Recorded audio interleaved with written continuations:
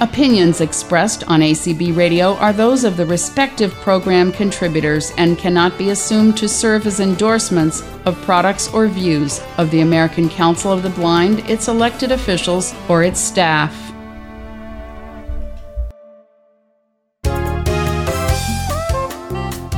Welcome to Speaking Out for the Blind. I'm Brian McKellen. The Fred Hutchinson Cancer Research Center reports a new study on pregnancy outcomes for visually impaired women in Washington state. This study ranges in experiences from accessing prenatal care services to childbirth. Here to talk about the study is Dr. Melissa Schiff. Dr. Schiff is an experienced epidemiologist and obstetrician. She's also a professor in the Department of Internal Medicine, Division of Epidemiology, Biostatics, and Preventative Medicine at the University of New Mexico School of Medicine in Albuquerque. She'll also talk about how visually impaired women can have a successful pregnancy and start a family. Welcome to the show, Dr. Schiff. Thank you so much. So tell us a little bit about yourself. Sure. As you'd mentioned, I'm a professor in internal med at the University of New Mexico. And one of the areas of research that I've spent a lot of my career working on is maternal health and pregnancy outcomes. And that's what one of the reasons that we started working on this study. Here in New Mexico, I've been working with some researchers here looking at implementing maternal health safety projects around the state in order to try and prevent maternal complications and things like that. And I've also worked with our New Mexico Department of Health on prevention of maternal complications as well as maternal mortality, which is a very rare complication that can happen.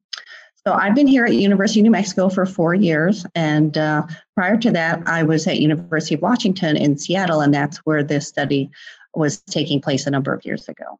All right.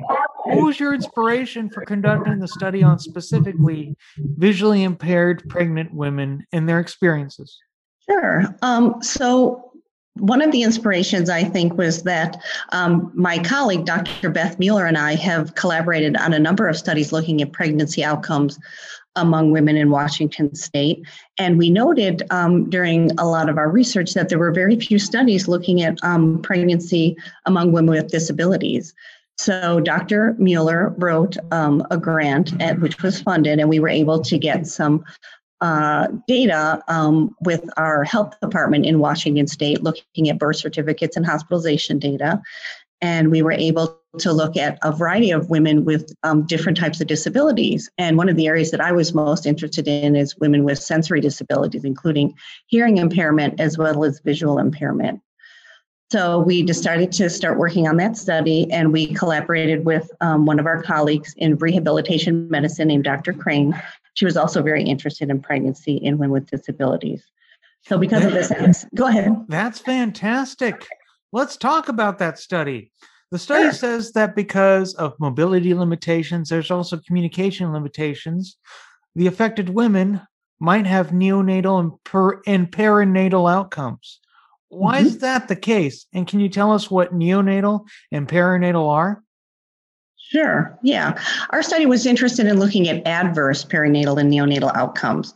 So the definition for those are any kind of complications that can happen during pregnancy. So perinatal are those that happen the time of pregnancy or during pregnancy or labor and delivery. Things like preterm labor, that type of thing. And neonatal outcomes are those that can occur in the newborn, things like breathing problems that might require some oxygen. So what we were concerned about in women with visual impairment was that they may have increased risk about these types of outcomes because of not getting the information that they needed. And so a lot of information during prenatal care is distributed either verbally or in written form. And so women with visual impairment were not able to get the information they needed from the written handouts and things that are sent out. They may not get as much information as needed about things like testing, looking for warning signs, that type of thing. And that was hard. You even mentioned in the study about the bruises on their ankles. Can you talk about that? Sure. One of the things that we found in our studies that women with visual impairment were at increased risk of something called preeclampsia and severe preeclampsia. And one of the signs and symptoms of that is swelling in their ankles, not necessarily bruising. So they may retain some extra water and their ankles might be swelling up. What about getting to the healthcare sites? For all the prenatal care, the ultrasound, and the coaching and advising on how to take care of your newborn before they're born. I understand there are some challenges with that too. Talk about that. Sure. Yeah.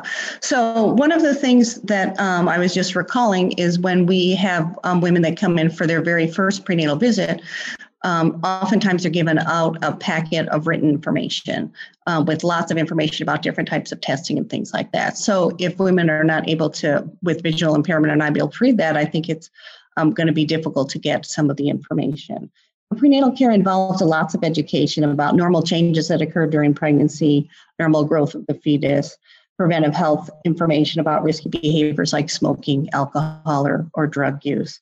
And also, as we talked about, assessment of warning symptoms as they go along during the pregnancy that may indicate problems. So if this information isn't communicated in a way that's accessible to women with visual impairment, it can be more challenging for women to understand and take action on these information that's really needed in order to have a healthy pregnancy. What are some of the other results of the study? We're talking about induced labor, premature birth, and even the C-section. Mm-hmm. Yeah, so our study was a fairly large study. We included about 230 women with visual impairment, and we did see some small increased risk of preterm labor and preterm delivery. And also women with visual impairment were more likely to stay in the hospital for 3 days or more after delivery. But I think the most important finding from our study was that the majority of women with visual impairment and their infants didn't have any increased risk of complications compared to women without visual impairment. So the majority of pregnancies were normal, they didn't have any complications, and they did well in the post-delivery period. Let's say that our listeners, some of them are going to have babies, or we've got also the husbands whose visually impaired wives are going to have babies. What is sort of advice, what sort of process should they go through to have a successful pregnancy outcomes? Let's spend some time to talk about this. To have successful pregnancy outcomes, going from finding out you're pregnant and taking the steps to find out if you're pregnant, to having that brand new baby or twins or threesome or foursome? Okay, great. Yep, that's a great question. Well, one of the things in obstetrics and gynecology that we really recommend for women, if they're planning to start a family, that they should talk with their healthcare provider before they get pregnant. And this is called preconceptual counseling. And this is a time when they can go over all of their health information and different types of testing and things that can be done prior to even attempting to get pregnant. We also would recommend that they start on prenatal vitamins because this can prevent some birth defects that if they're taken very, very early in pregnancy. So we advise that for women, and also to look at some risk behaviors to try and decrease those before attempting the pregnancy. And then once you go ahead. What sort of behaviors are you referring to, if appropriate? Yeah, so I would say things like if women are using tobacco or smoking, those types of behaviors, if they can get on medication or counseling in order to decrease that. We also recommend that women don't use alcohol during pregnancy. So that would be an important advice to indicate to women, and also women who have substance use issues, to talk with their providers about that in order to get on appropriate treatments and have those types of behaviors under control prior to getting pregnant. So don't smoke, don't drink. Exactly. All right. So what about pregnancy tests? I know some women out there try pregnancy tests. Are there any accessible ones out there that our listeners might try? That's a great question. As far as I know, the pregnancy tests are usually indicated with a visual display. And so women with visual impairment, I think that would be somewhat difficult for them to look at that. I don't know of other tests that are available that wouldn't necessarily use the kind of visual cues, but I think that'd be great to look into. Or to also do a test with somebody who isn't visually impaired so they can note the results.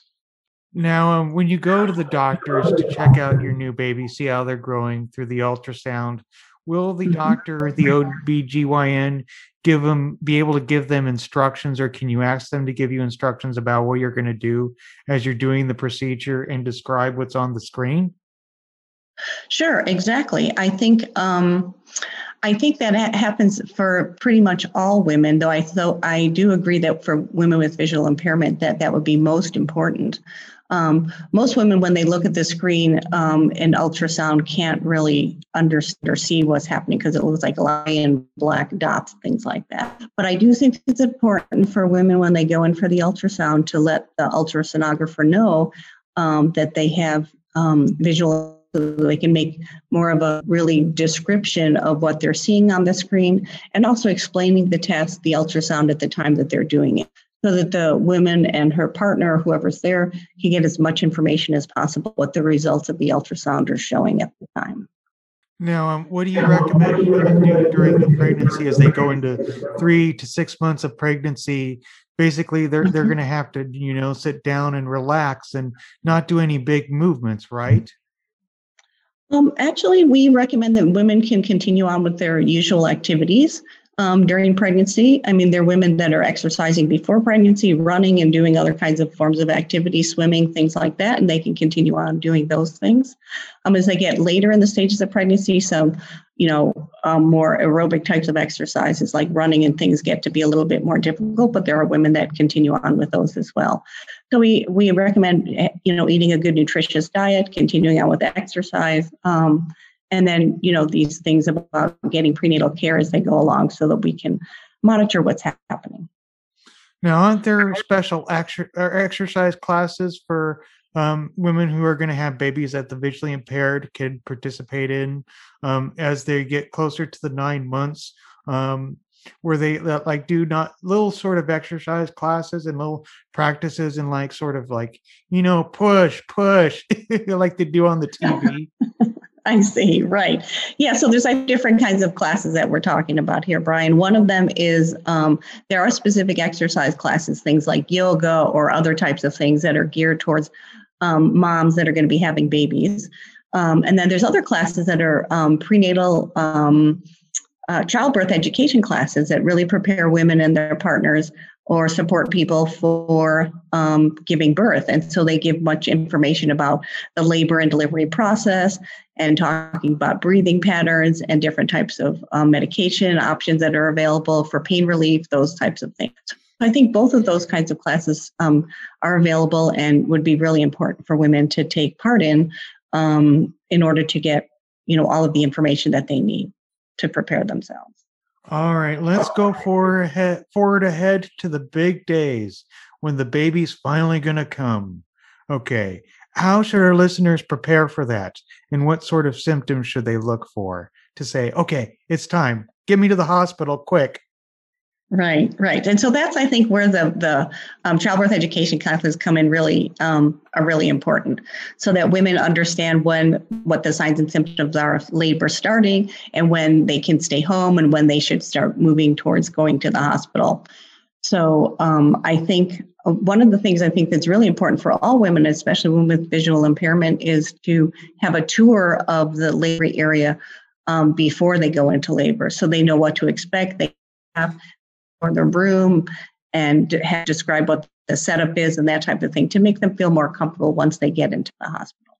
All right. Now, whether they're about to deliver through natural birth or C-section, what advice do you have for them for that big moment? Right. Well, it's a process. It's usually not a moment. And so I think, again, as we talked about, childbirth education classes are really helpful. Mm-hmm. I do think that it's really important for women to have a support person, at least one support person there during the time of labor and delivery. So that could be their partner. It could be a family member.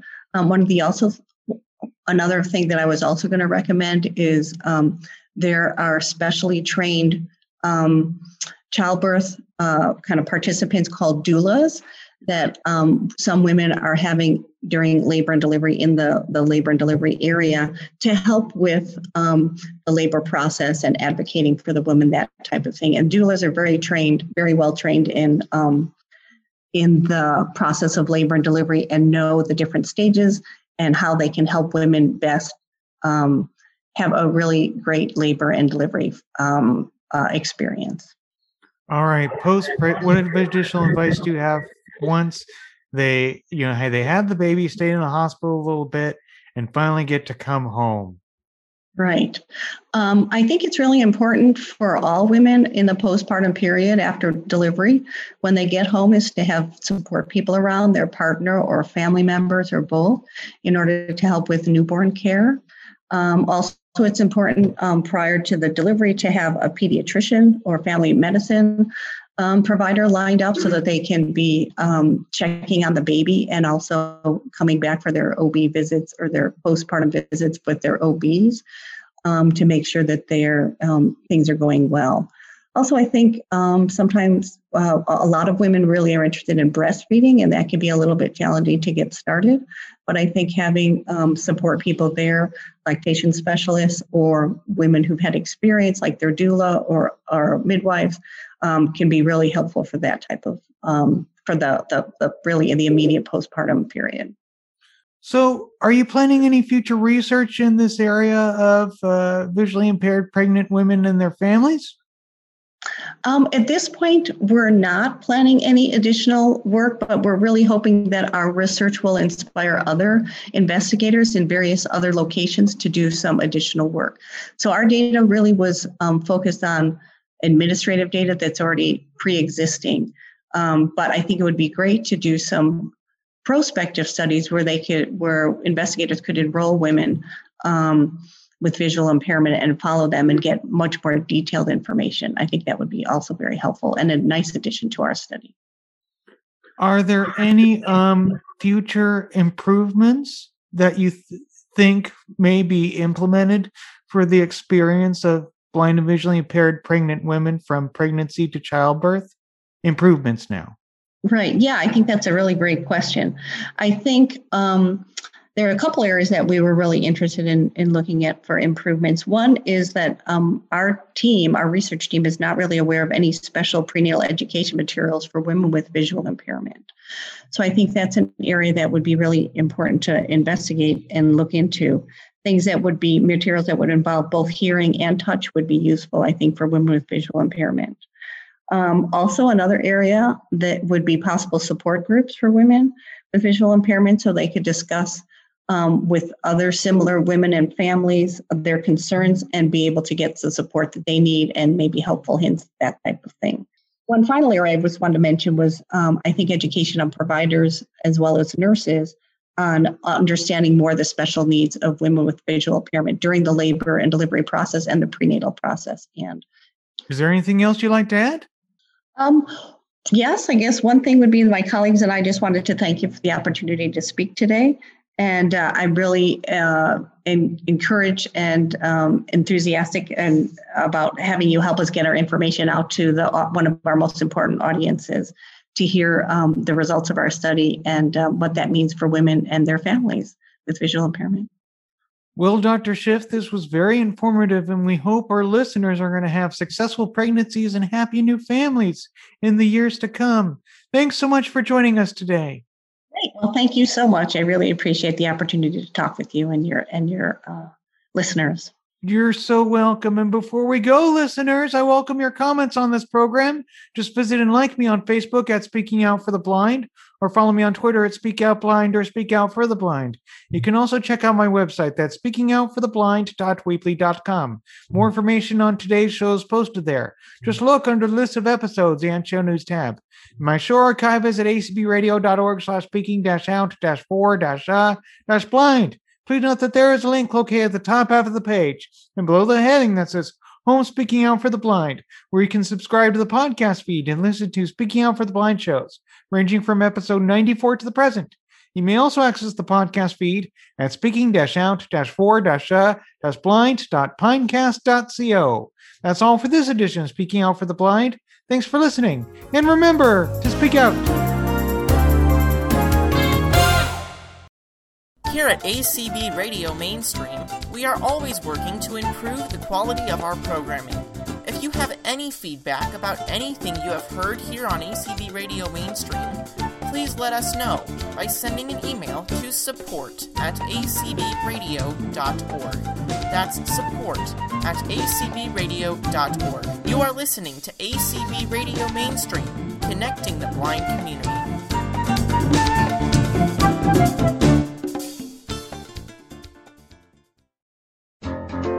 ACB in Action, where the heart and soul of ACB shines. They're working on the front lines and behind the scenes at all levels of leadership throughout our organization. Here's our opportunity to sit at the virtual table and learn about these movers and shakers among us. I'm Cindy, and I invite you to join me on Tuesdays at 9 p.m. for ACB in Action.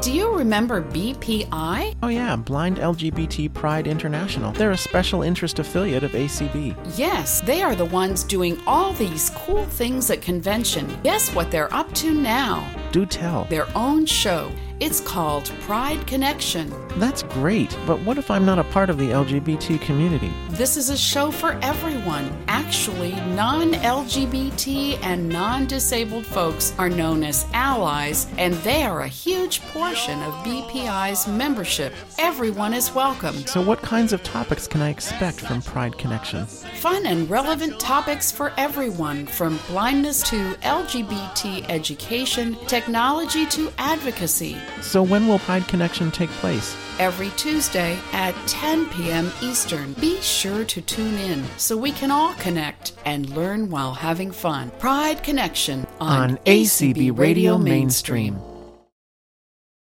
This is Cindy Van Winkle, Membership Services Coordinator. If you are not already part of the ACB family, you can join us by going to acb.org or call us at 612-332-3242, and we'll help you join our community.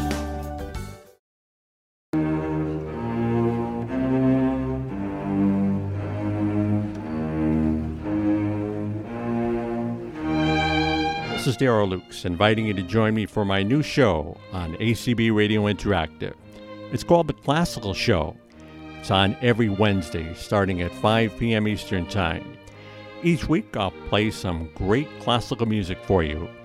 I'll be playing everything from solo chamber works to large orchestral works.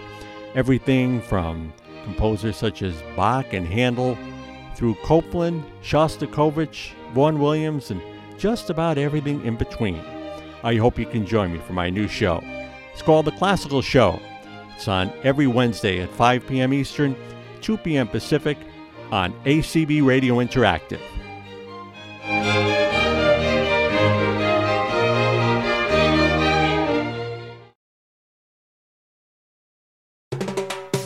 Connecting the blind community around the world.